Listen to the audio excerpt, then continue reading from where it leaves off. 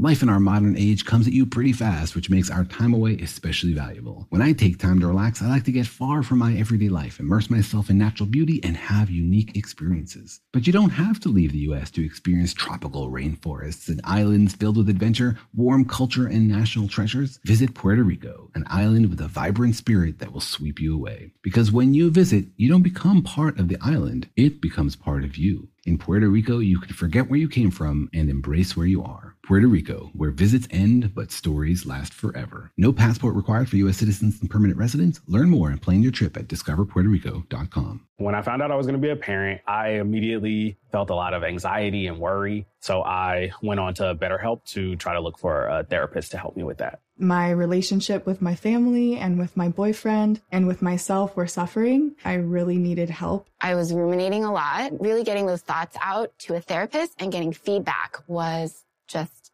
life-changing. If you're thinking of giving therapy a try, visit betterhelp.com/stuff today to get 10% off your first month. That's BetterHelp, HELP.com/stuff. Welcome to Stuff You Should Know, a production of iHeartRadio.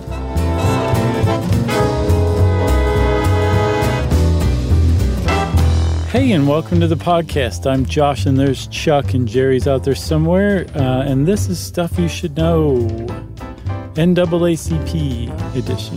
That's right. I was thinking about this while I was researching, Chuck. No one ever says NAACP. I've never heard anybody say it. Everyone says NAACP, which I think kind of gives the whole thing kind of like like an old friend kind of feel to it. You know what I'm saying? Well, yeah. I mean, since you brought that up, there have been people questioning the name in modern times of National Association for the Advancement of Colored People. Mm-hmm. And some people have floated African American. So in NAAA, I guess, could be a way that you would say that. But this was, I think, from 2007. So the leader of the NAACP at the time, I think there's so much in the name, so much currency at this point. Yeah. That switching it is kind of tough. Yeah. And also, he said, we're kind of about the rights of many kinds of people. So we don't want to just say African Americans. So, yeah. And there's lots of lengthy articles, but it seemed to make sense. And actually what I've read is the NAACP is kind of in this lengthy process of kind of reinventing itself or reestablishing itself. And it seems like one of the things that they are starting to kind of go for is especially economic equality for all people. So that right. really kind of jibes with, this that it's almost like they grew into the name finally now in the 21st century, which is surprising. It's kind of neat. Yeah. Should we hop back in the old Wayback Machine? It's been a little while. We got to put some air in the tires first. But yes. Did we get in that thing at all last year? I don't think so. Which is surprising, We should have been getting in that thing every day. I know, and we totally didn't. But okay, so here we go. We're getting in the Wayback Machine.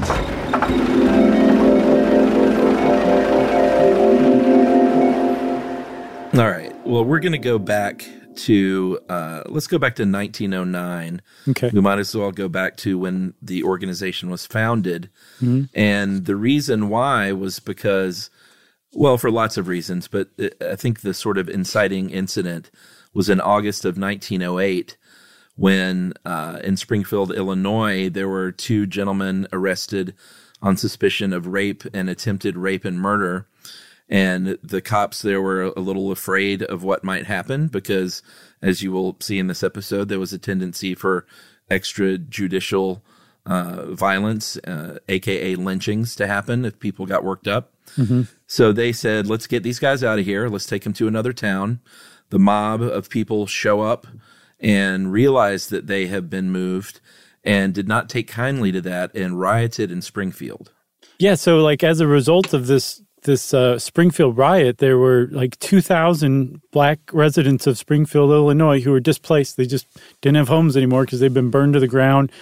6 people were murdered. 2 people were lynched. 2 innocent men were lynched basically as stand-ins for the 2 men that they had originally intended to lynch. Yeah, 16 people ended up losing their lives over those 3 days, and 9 black people, 7 white people, 5 died from conflict with the state militia that was called in, and 2 white people died by suicide. And for many, many years, up until I think semi-recently, the 7 white people that died, those deaths were attributed to being killed by black people that were there. And that is not the case. They were literally rewriting history in that case. Wow. One of the other big things about this, too, is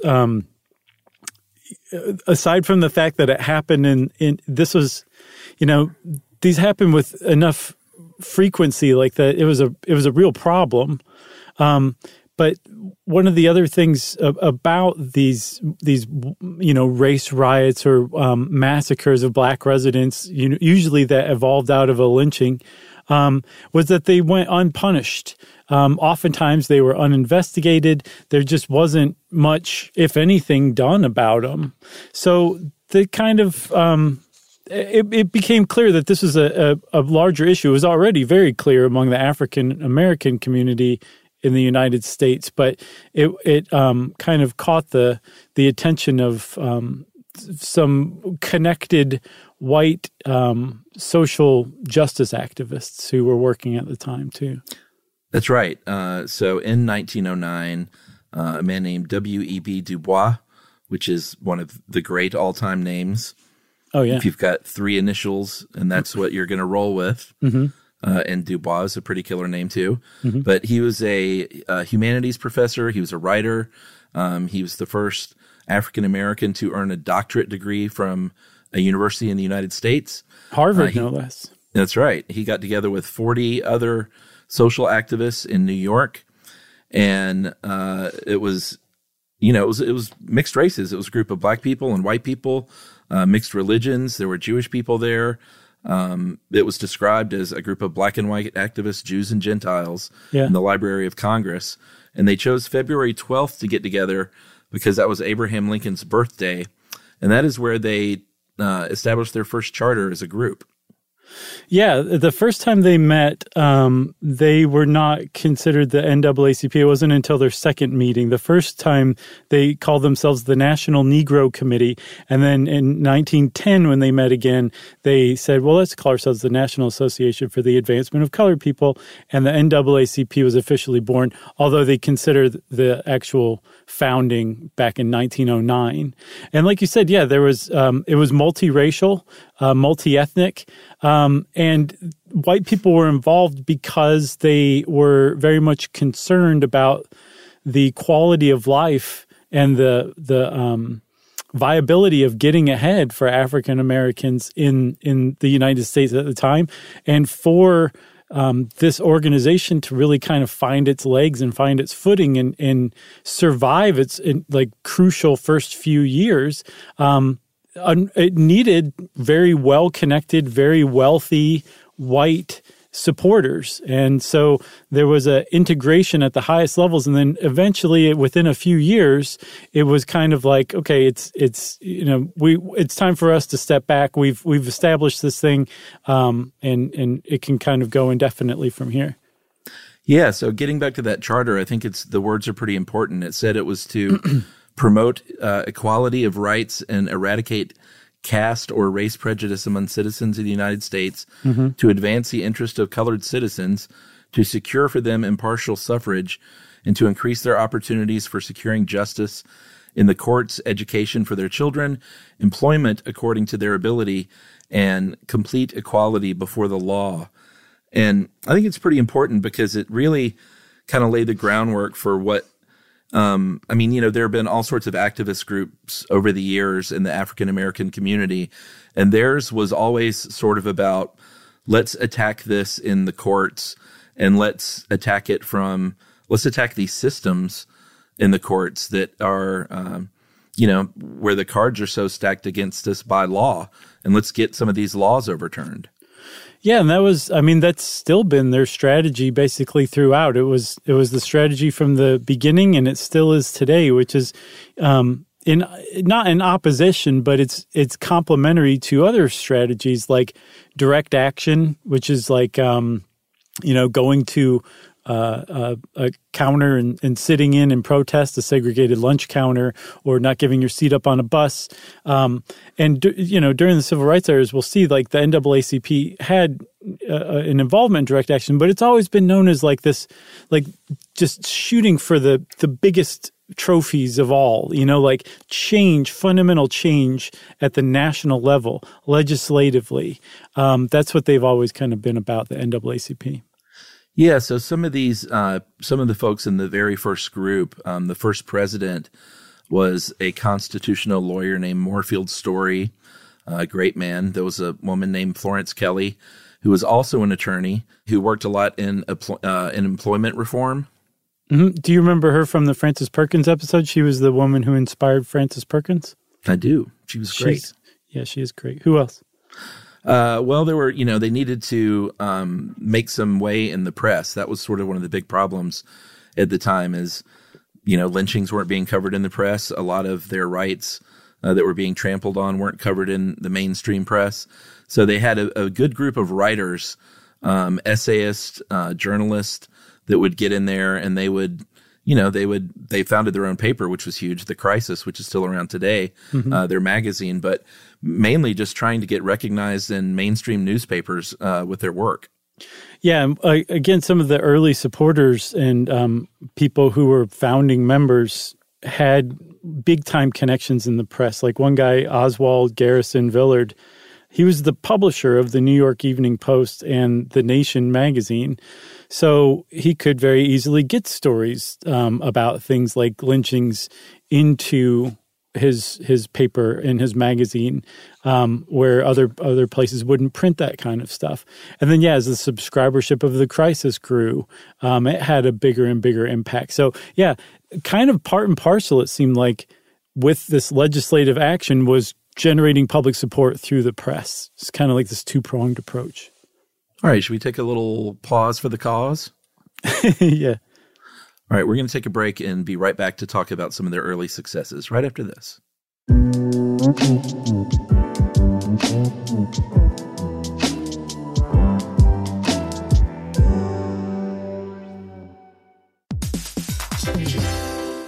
Hey everybody, it's time you heard about Squarespace. Squarespace has the tools you need to create and sell your own website. Whether it's an online course or custom merch, Squarespace has you covered. That's right. Courses is a great program. You can start with a professional layout that fits your brand, upload video lessons to teach techniques and skills, and tailor your course with a powerful Fluid Engine editor. That's right. With Fluid Engine, which is a next-generation website design system, by the way, it's never been easier for anyone to unlock unbreakable creativity. That's right. And don't forget the commerce side, because after that, you can charge a one-time fee, or you can even sell a subscription. Yeah, so turn your creativity into income with Squarespace courses. And right now, go to squarespace.com/stuff for a free trial. And when you're ready to launch, use offer code STUFF to save 10% off your first purchase of a website or domain. Squarespace.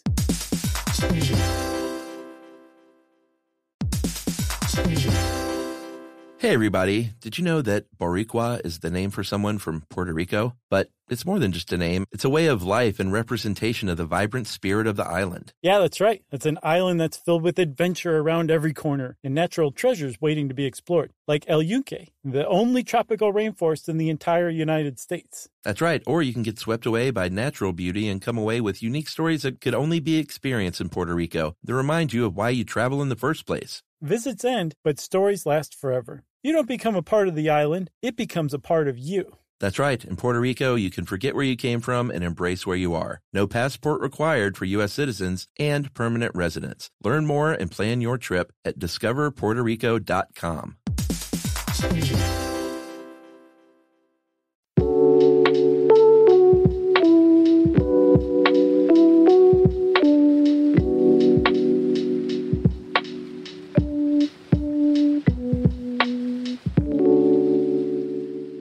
So if you look at some of the early successes in the first part of the 20th century, one of the big ones you can point to is in Oklahoma in 1910, where they had a state regulation that limited the rights of black citizens to vote. It was a grandfather clause, basically, where they said, you need, and I think we talked about this in the voter suppression ep. Yeah, for sure. But you need to be able to pass a literacy test in order to be eligible to vote, unless you had a grandfather who voted in 1866. Right. And side note, this is before black people were allowed to vote in Oklahoma. So they basically were saying, if you're illiterate and you're white, you can vote. If you're illiterate and you're black, you can't. Yeah, that Oklahoma law was particularly egregious. It was one of, I think, like 7 or 8 states that had a grandfather clause. But Oklahoma said not only if your grandfather could vote in 1866, if he lived in another country in 1866 and would have been eligible to vote or could vote in that country, you're grandfathered in. So basically, as long as you weren't black, you could vote, even if you were illiterate. So the NAACP filed suit against this in a very famous case called Gwynne versus the U.S. And Gwynne was named after Frank Gwynne, and who, along with J.J. Beale, were a couple of elections officers who had basically been charged with disenfranchising black voters through the grandfather clause. And the Supreme Court heard this and said, you know what, this is this NAACP group, I've not heard of them before, but they present a pretty good case. So we're going to go ahead and overturn this grandfather clause. And, you know, this was 1915. The NAACP had only met for the very first time 6 years before. And all of a sudden they're overturning race-based discrimination laws about voting at the Supreme Court. And that definitely caught the attention of people in the civil rights community for sure. Yeah, that's why, I mean, it's when you look back through history, the states' rights argument that we still hear today is such a tricky thing because, you know, states should be allowed to do a lot of things as they see fit, but you can't disenfranchise voters, willfully disenfranchise voters. And that's when the federal government comes in and people start crying foul that they want to be able to run their elections their way. Right. Which means we don't want black people to vote. And you just can't do that. You know, I've been thinking about this recently since we did our Klan episode, because I noticed that every time the Klan went away, it was after the federal government intervened because the states wouldn't, right? And something I came up with, like just a good rule of thumb or a good litmus test is, does this law discriminate against anybody's right? Anybody, it doesn't matter what group it is. Forget the group, take the group out of it. Is it a discriminatory law? And I cannot think of a single instance where a discriminatory law would be beneficial for the greater good of the country or for the health of democracy. I can't think of one. Unless you're discriminating against somebody's right to discriminate against somebody, maybe that would be the case. But that seemed to be a pretty good rule of thumb to me that I just came up with. Does the law discriminate? Yes. Well, then it's probably a pretty bad law. Hey, Josh, 2020-22. 2020-22? 2022. Yeah, that's about how far into the future I should try my hand at it. 2020. Man, what is that? What year is that? I don't even know. I don't know, but we're all just basically wisps of ones and zeros, I think, by then. Another big thing that kind of happened early on, it was we talked about Birth of a Nation in our episode on the Klan. Mm-hmm. And the NAACP got together and said, let's boycott this terrible movie.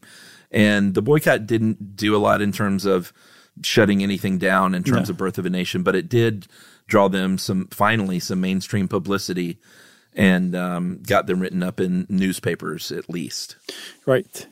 So, I mean, they had some early successes, and especially with overturning the grandfather clause. But I don't know if it was after this or around this time, they really kind of redoubled their efforts back onto the original intention, which was to do something about lynching, to get an anti-lynching law, national federal law passed in the United States. And what's crazy is that still hasn't happened. And that as recently as June of 2020, we failed to do it yet again. Which is just nuts to me. But the NAACP was really trying to get legislation passed. And, you know, even back then, it just made sense. Now, today, it's just shameful that we don't have something. But the thing that kind of redoubled or refocused the NAACP's efforts on anti-lynching legislation was the lynching of a teenager named Jesse Washington in Waco, Texas in 1916. And even as far as lynchings go, this was particularly gruesome. Yeah, I mean, not only was the act gruesome, which was he was tortured, hanged, set on fire, and beaten, but it was in front of, estimates range from 8 to 17,000 people, like basically the size of a small, hockey arena, medium-sized hockey arena. You're like, I'm not going above medium. Well, I'm trying to think these days. How much does like your average NBA hockey arena hold? Is it more like 20,000? I don't. I'm such a terrible judge of anything like that. So let's just say a medium-sized hockey arena. I think that got it across. And the only reason I'm saying that is because if you go to a pro sports game or a big concert, try to imagine that many people gathered together to watch a human being be burned and hanged in front of your face. Yeah. And I try to put myself not in the mindset, but out of all those people, like how many of those 15,000 people were 100% fully charged, do this, and how many as it happened were like, my God, what has happened to us as human beings and Americans? Like, were there any people there that regretted what was going on? I'm sure some, and if they didn't regret it during, I'm sure some regretted it afterward. But I think one of the things that made Jesse Washington's lynching so disturbing to the rest of the nation was that it was reported that there was a carnival-like atmosphere where people were enjoying themselves and enjoying their time gathered together with all the other residents of Waco in lynching this teenager. And the NAACP sent an investigator there to basically document the whole thing. And she came back with this report that became something called the Horror of Waco, or the Waco Horror. And the NAACP said, we're going to get this out there. We're going to tell the world about this. And they definitely did. And it had a really big impact. You know what it reminds me of is the only thing I can compare it to these days is when a high profile death row inmate is executed, and outside the prison they have those parties and stuff. Yeah. I don't want to wade into the capital punishment debate here, but there's something about that bloodlust that just feels really gross to me. Yeah, no, and that's my official statement. When you're talking about somebody's life. And vengeance, anytime vengeance is driving things, it's usually time to take a pause and reflect on what you're doing, I've got all the rules of thumbs coming out today. Josh 2020-22. Yeah, that's right. So they put out these pictures, like you said, were covered in mainstream newspapers. And, I think it shocked the country. Obviously not enough. But it was a big wake-up call, I think, to a lot of people, what happened in Waco. And the NAACP was able to really pivot on this and bring up something like the Dyer Bill, which I think was the first piece of anti-lynching legislation, sponsored by Leonidas, another great name, Leonidas Dyer, Republican congressman from Missouri. That died in the Senate. I think it passed the House in 22 and then died in a Senate after a filibuster from the Southern Democrats.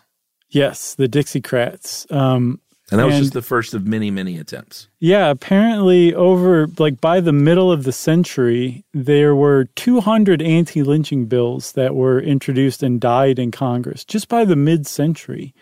And like I was saying, as recently as June of 2020, there was a anti-lynching law that passed the Senate unanimously, 100-0. And then it went over to the House, where it passed 410 to 4. Then the only thing the House did was change the name to the Emmett Till anti-lynching law, which means then it had to go back to the Senate to be passed again because that one change had been made. The name had been changed. And when it got back to the Senate, Rand Paul from Kentucky said, I don't feel good about this. even though he was part of the unanimous Senate that had passed it unanimously just before, and no other change was made except for the name. And that really ticked a lot of people off. But still, to this day, that law was blocked, and the United States still does not have a law that makes lynching a federal crime. Yeah, so if you want to, I mean, this was really big news, so I'm sure a lot of people know about this, but if you're curious about Rand Paul's defense, he said, quote, "This bill would cheapen the meaning of lynching by defining it so broadly as to include a minor bruise or abrasion. Our national history of racial terrorism demands much more seriousness than that." Mm-hmm. So what he was contending was he wants the language changed because in the language now it says the standard in federal hate crimes is bodily injury, and I think he wants it changed to serious bodily injury. In other words, if someone gets punched in the face, it would be called and considered a lynching in the way it's written now. And he said there should be substantial risk of death and extreme physical pain in order to qualify as lynching. Otherwise, he said it disrespects what real lynchings were. So take that for what it is. Mm-hmm. For what it's worth, the Senate formally apologized in 2005 for failing to outlaw lynching. So they apologized in 2005, and still it hasn't been put forward on the books. Yeah. So like we said, the NAACP for decades and decades leading up to the Civil Rights era was very much focused on preventing lynching, on getting lynching outlawed, on bringing attention to the huge, massive issue of lynching in the United States. They had a flag that they would unfurl outside of their headquarters in New York whenever a lynching was reported. And it just said, "A man was lynched yesterday." Which powerful. I read it. Yeah, I read it, and I was like, wow, that's, that must have been something. Then I saw a picture of it, and it's one of those ones where a picture is worth 1,000 words. Like when you see it, it really drives home what they were doing, and really kind of makes you really like the NAACP. Like, yeah, go get them. Let's get lynching outlawed. Yeah, I mean, you talked about the numbers over that time period. The 4,000 plus comes out to more than one lynching a week in the United States over that period that was like verified, known, and reported. So clearly, probably more than that. So yeah, this is happening literally on a weekly basis in the United States.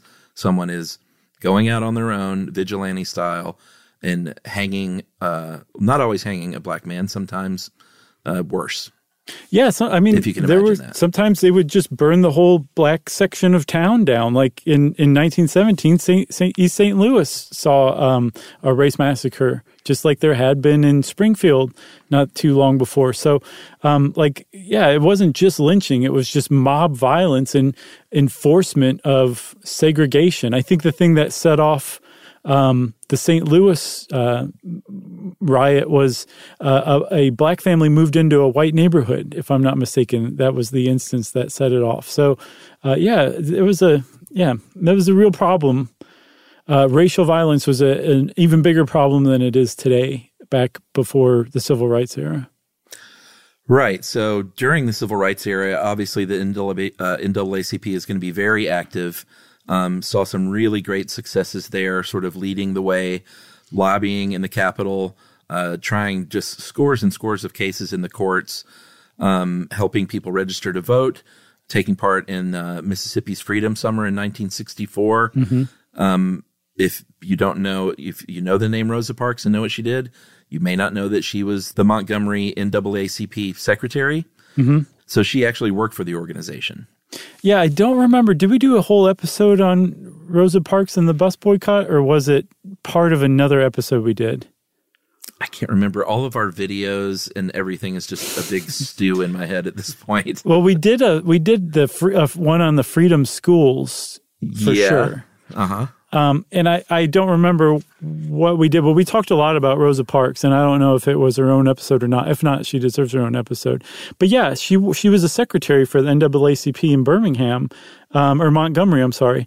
And if you start to look at some of the big events of the civil rights era, you start to realize that, oh, wait a minute, that was an NAACP field officer, or those people were, members of the local NAACP branch. There were a lot of like legal strategies and cases that were launched by the NAACP that appeared to just be direct action, like Rosa Parks had enough and wasn't going to get up that day.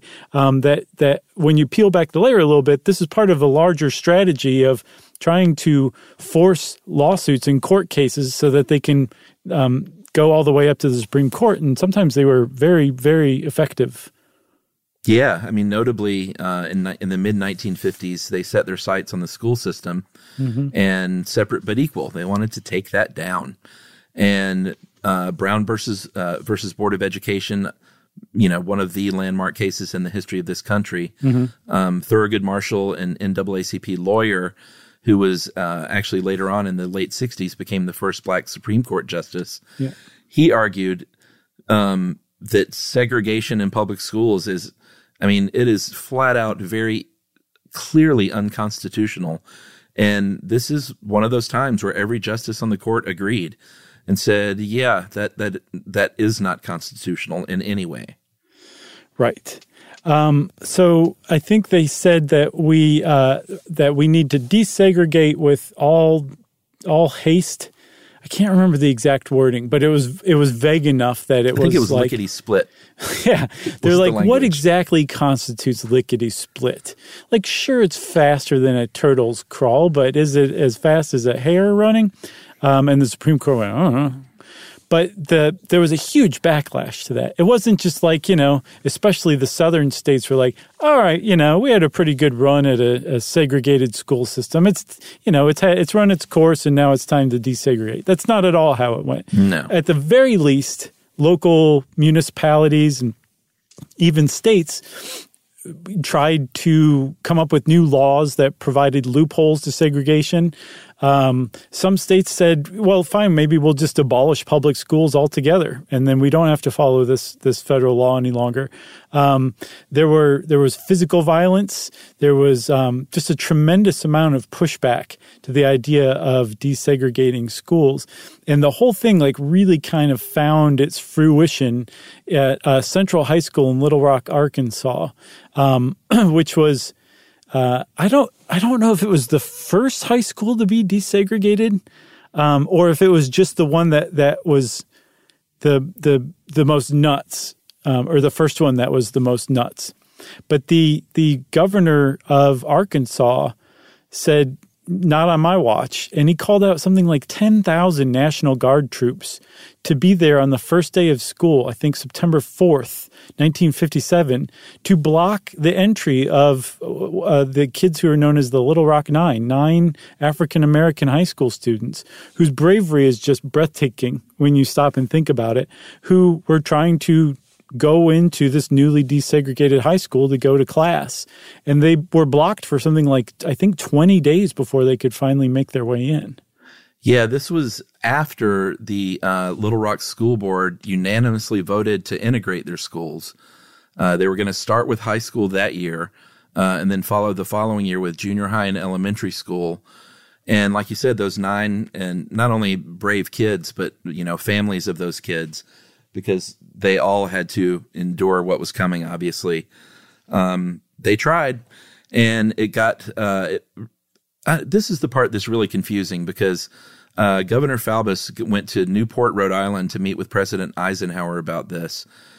It's described as a brief meeting, and Eisenhower supposedly thought that Faubus had agreed to enroll these students and said that, to go ahead and keep those troops there to keep everything safe. And I don't know if that was a genuine misunderstanding. I read lots of accounts of this, and it seems to have been a misunderstanding. He got back to Little Rock, though, and there was a court order on September 20th from a federal judge that said, you got to get those troops out of there, right, and let these kids go to school. And they literally slipped him in the side door, and a full-scale riot erupted. And he allowed this violence to happen, couldn't stop it. And they called up for federal help at that time. And that's when Eisenhower had to step in and issue Executive Order 10730, which called in the 101st Airborne. Yeah. The white troops of the 101st Airborne. They withdrew the black troops. And they didn't stay there all year, but there were Army units there for the remainder of the academic year. Yeah.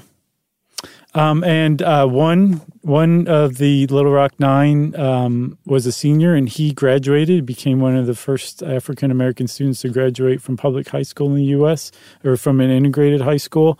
I think 4 of the 8 who didn't graduate were willing to go back the next year.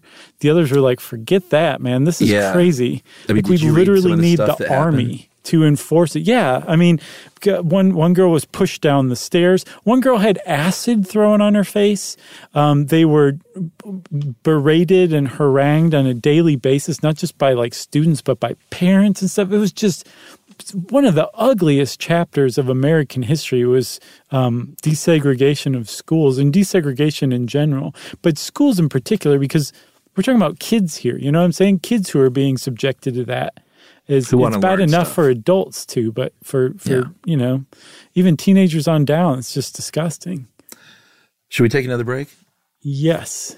All right. We are going to take a break, and we're going to come back and wrap it up with the post-civil rights era years and where we stand today with the NAACP right after this.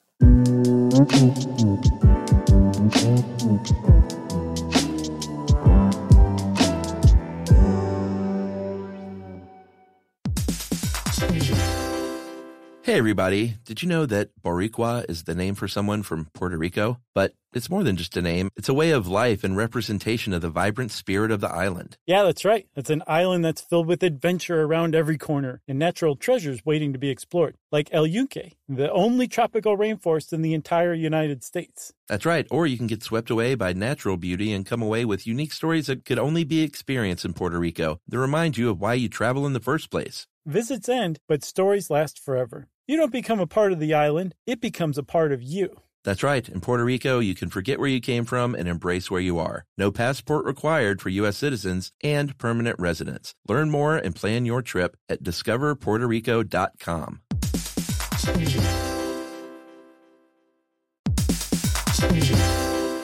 Hey friends, if you've ever been in the market for a new home, you know home shopping can be a lot. There's so much you don't know and so much you need to know. Like, what are the neighborhoods like? What are the schools like? Who is the agent who knows the listing or neighborhood the best? And why can't all this information just be in one place? Yeah, well, now it is, everybody, on Homes.com. They've got everything you need to know about the listing itself, but even better. They've got comprehensive neighborhood guides and detailed reports about local schools, and their agent directory helps you see the agent's current listings and sales history. Homes.com collaboration tools make it easier than ever to share all this information with your family. It's a whole cul-de-sac of home shopping information, all at your fingertips. Homes.com. We've done your homework.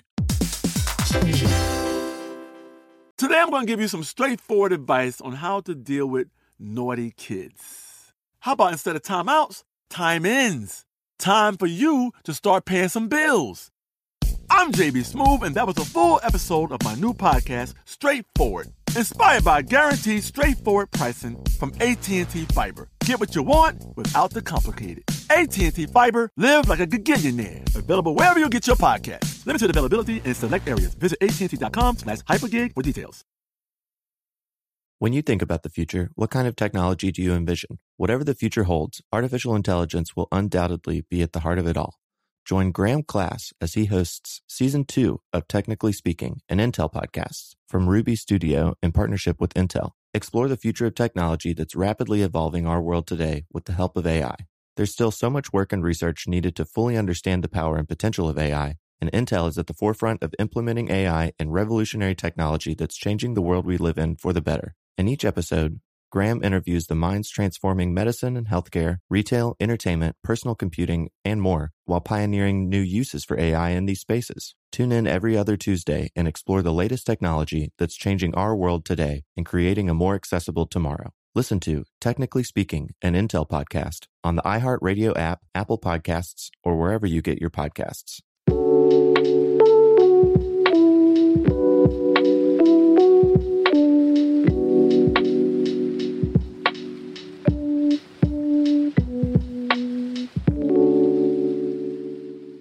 So, Chuck, the NAACP definitely had a huge hand, along with a bunch of other groups, including the Southern Christian Leadership Conference and the Student Nonviolent Coordinating Committee, just a lot of different groups, to help get some massive legislation passed. And remember, we said from the outset, the NAACP had always been focused on social justice and change and improvement in the lives of African Americans through legislation, through basically federal government intervention, saying, okay, everybody's equal now and we're going to enforce that.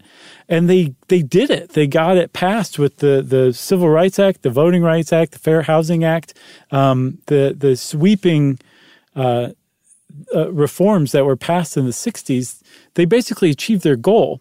And what's ironic is from almost that point forward, they were like, okay, well, how do we proceed from here? And there's been a lot of opportunity for people to take pot shots at the NAACP and question the relevancy in the post-civil rights era, which I think when you really kind of dig into it is generally unfair, but in some cases it's been warranted too. And you can make a case that the NAACP is still to this day trying to figure out their bearings again in a post-civil rights era. Yeah, this kind of started in the 70s when there was a bit of an ideological shift in protest and how that looks. Mm-hmm. And instead of in the courtroom, we did a great episode on the Black Power we did a Black Panther, but it was part of the Black Power movement. Yeah. And that was a little more in fashion at the time, a little more in your face kind of activism. The NAACP, I think, was sort of looked at a little bit as like, well, no, that's your grandfather's organization. Yeah, I got that impression too. Yeah, and like we want to get up in your face and really make some news and make some change that way. I think revenue stayed pretty high in the mid-'70s until they started getting hit with a lot of lawsuits. Mm-hmm. They were always in court defending things as well as trying to get legislation passed and prosecuting things. But that left them on the verge of bankruptcy at one point. There were a couple of high-profile presidents that were fired. There were allegations of financial mismanagement. They had to lay off a lot of its workforce in 2007. And so it's been a little bit tougher road to hoe since the civil rights era. In 2004, the IRS got involved because they are a nonprofit. Yeah. And they said, you're supposed to be a nonpartisan group here, and you're saying things, in particular, this speech in 2004, which is pretty much very anti-Bush. Right. And you can't do that as a nonprofit. So it's been sort of a more irregular path that they've been on, and they've been trying to find their way, I think. Yeah, the NAACP has kind of been stuck in this between a rock and a hard place thing where they're accused on one side of being way too moderate and not nearly active enough. Then on the other side, they're accused of being anti-Republican, And they actually came out against that IRS threat and investigation. I think it was a 2-year investigation into whether or not they should hold their 501c3 status. And they came back. They blasted back rather than just kind of taking it. They said, well, wait a minute. This is the Bush administration's IRS saying we shouldn't be talking smack about President Bush or criticizing President Bush. That seems fairly politically motivated. And the IRS ended up dropping that investigation, and they kept their 501c3 status. So good for them on that tip. But one of the other big problems I read, you kind of said like there was this, especially during the Black Power movement in the 70s, they were criticized as not being in your face enough, of being just too bureaucratic and slow moving. The same exact accusations are being leveled against them still today. Sure. Very much in the face of the Black Lives Matter movement. And one of the big problems that the NAACP has is it's a really centralized organization. There's I think 2,200 branches across the United States. That's a lot of different branches to keep up with. There's a 64-member board. It's amazing that they get anything done. But that huge that large board has a lot of control over the individual branches. Like apparently, if you're a branch, if you want to go out and join like a march, against the death of George Floyd or against police brutality or something like that, you want to get into the streets, you have to get permission from the NAACP board first. And that board is aging as well. And there's a lot of criticism about it being slow moving, about it being out of touch, and about it being way too bloated a bureaucracy to have a big impact like it needs to have on the immediate lives of Black people and people of color in general today. So there's a huge transition that the NAACP is undergoing right now. And I don't know that they have found their way, but they seem to be rather aware that they do need to find their way again. Because it's an organization that depends largely on membership dues. And if people think you're irrelevant or don't even realize you're still around, they're not going to join and give you membership dues, and it's going to make it harder to actually get anything done. Do I need to say it? Please do. Josh Clark, streamline, get rid of that red tape. Josh Clark 2020-22. Instead of like that Nixon like peace sign for victory thing, I'm going to somehow replace my fingers with all thumbs. This is going to be like rule of thumbs every which way. I love it. In 2011, NAACP really kind of formalized their march into the 21st century. I guess about 11 years too late. Not too late, but calendar-wise. And they said that their focus were what they call the 6 game changers, which right now are economics, sustainability, education, health, public safety and criminal justice, voting rights, and political representation, and youth and young adult engagement. And they're still at it. These days, you can see them protesting, litigating, lobbying. It might be over Confederate statues in public squares. Mm-hmm. It might be in the form of doing a sit-in in the office of former Attorney General Jeff Sessions. It might be, reaching out to Black Lives Matter and people who are part of that organization to see how they can work together. They're trying. They're doing their best. I think now it's about 500,000 members. About $29 million as an organization. And what did you say? It's more than 2,000 branches? Yeah. Yeah. That's a big lumbering organization, It is. One of the other problems I saw that they were running into was that, like I said, they were kind of victims of their own success. When you're agitating for legislation, when the legislation gets passed, what do you do next? And one of the things that the NAACP is credited for is paving the way for African-American office holders. And I was reading something from Juan Williams, who I guess is conservative now. He defected from NPR over to Fox years and years ago.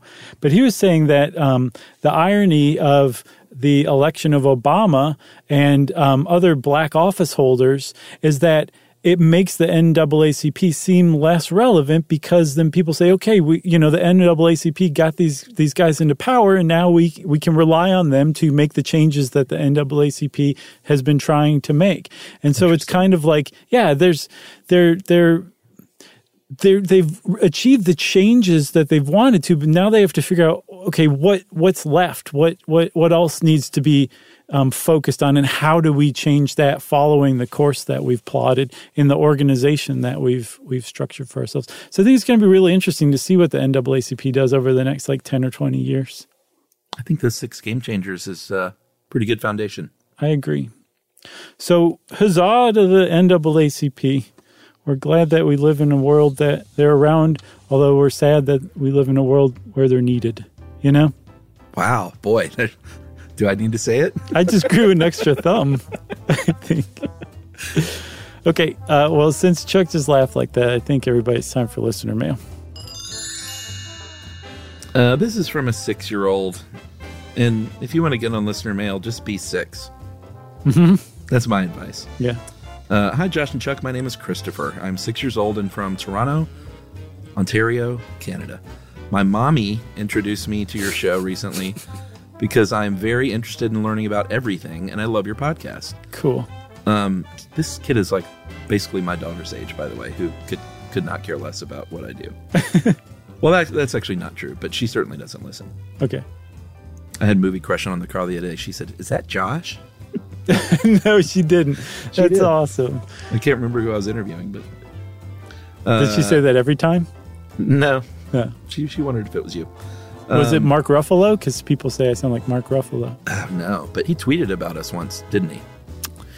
Trail of Tears? Yeah. No, Navajo Code Talkers. Okay. Yep. I need to get him on the show. Yeah, you do. I really like the episode on origami. It's one of my favorites. I also really like the one on Monopoly and also the one about peanut butter. I think the more I listen, the more favorites I'll have.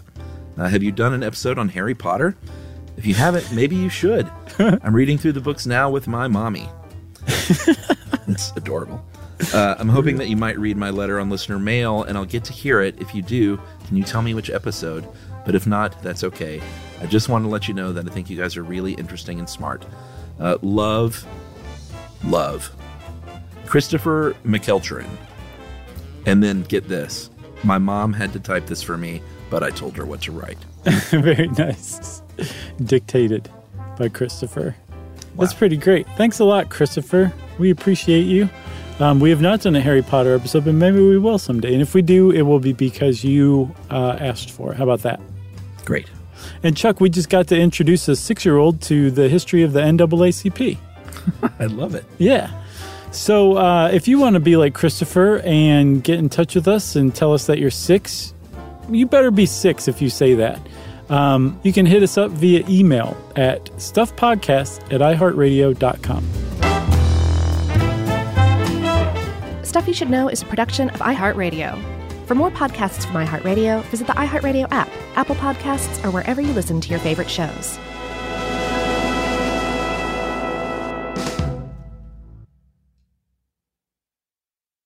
Hey, if you haven't heard of Visible, well, now you have. They're the wireless carrier that's making wireless visible. It's in the name. Switch to Visible, the wireless company that makes wireless visible. Get a one-line plan with unlimited 5G data powered by Verizon as low as $25 a month, every month, taxes and fees included. Use promo code STUFF20 to receive $20 off your first month for listening to this podcast. Switch now at Visible.com. For data management practices and additional terms, visit Visible.com. The Visible monthly rate is $25 per month. Life in our modern age comes at you pretty fast, which makes our time away especially valuable. When I take time to relax, I like to get far from my everyday life, immerse myself in natural beauty, and have unique experiences. But you don't have to leave the U.S. to experience tropical rainforests and islands filled with adventure, warm culture, and national treasures. Visit Puerto Rico, an island with a vibrant spirit that will sweep you away. Because when you visit, you don't become part of the island, it becomes part of you. In Puerto Rico, you can forget where you came from and embrace where you are. Puerto Rico, where visits end, but stories last forever. No passport required for U.S. citizens and permanent residents. Learn more and plan your trip at discoverpuertorico.com.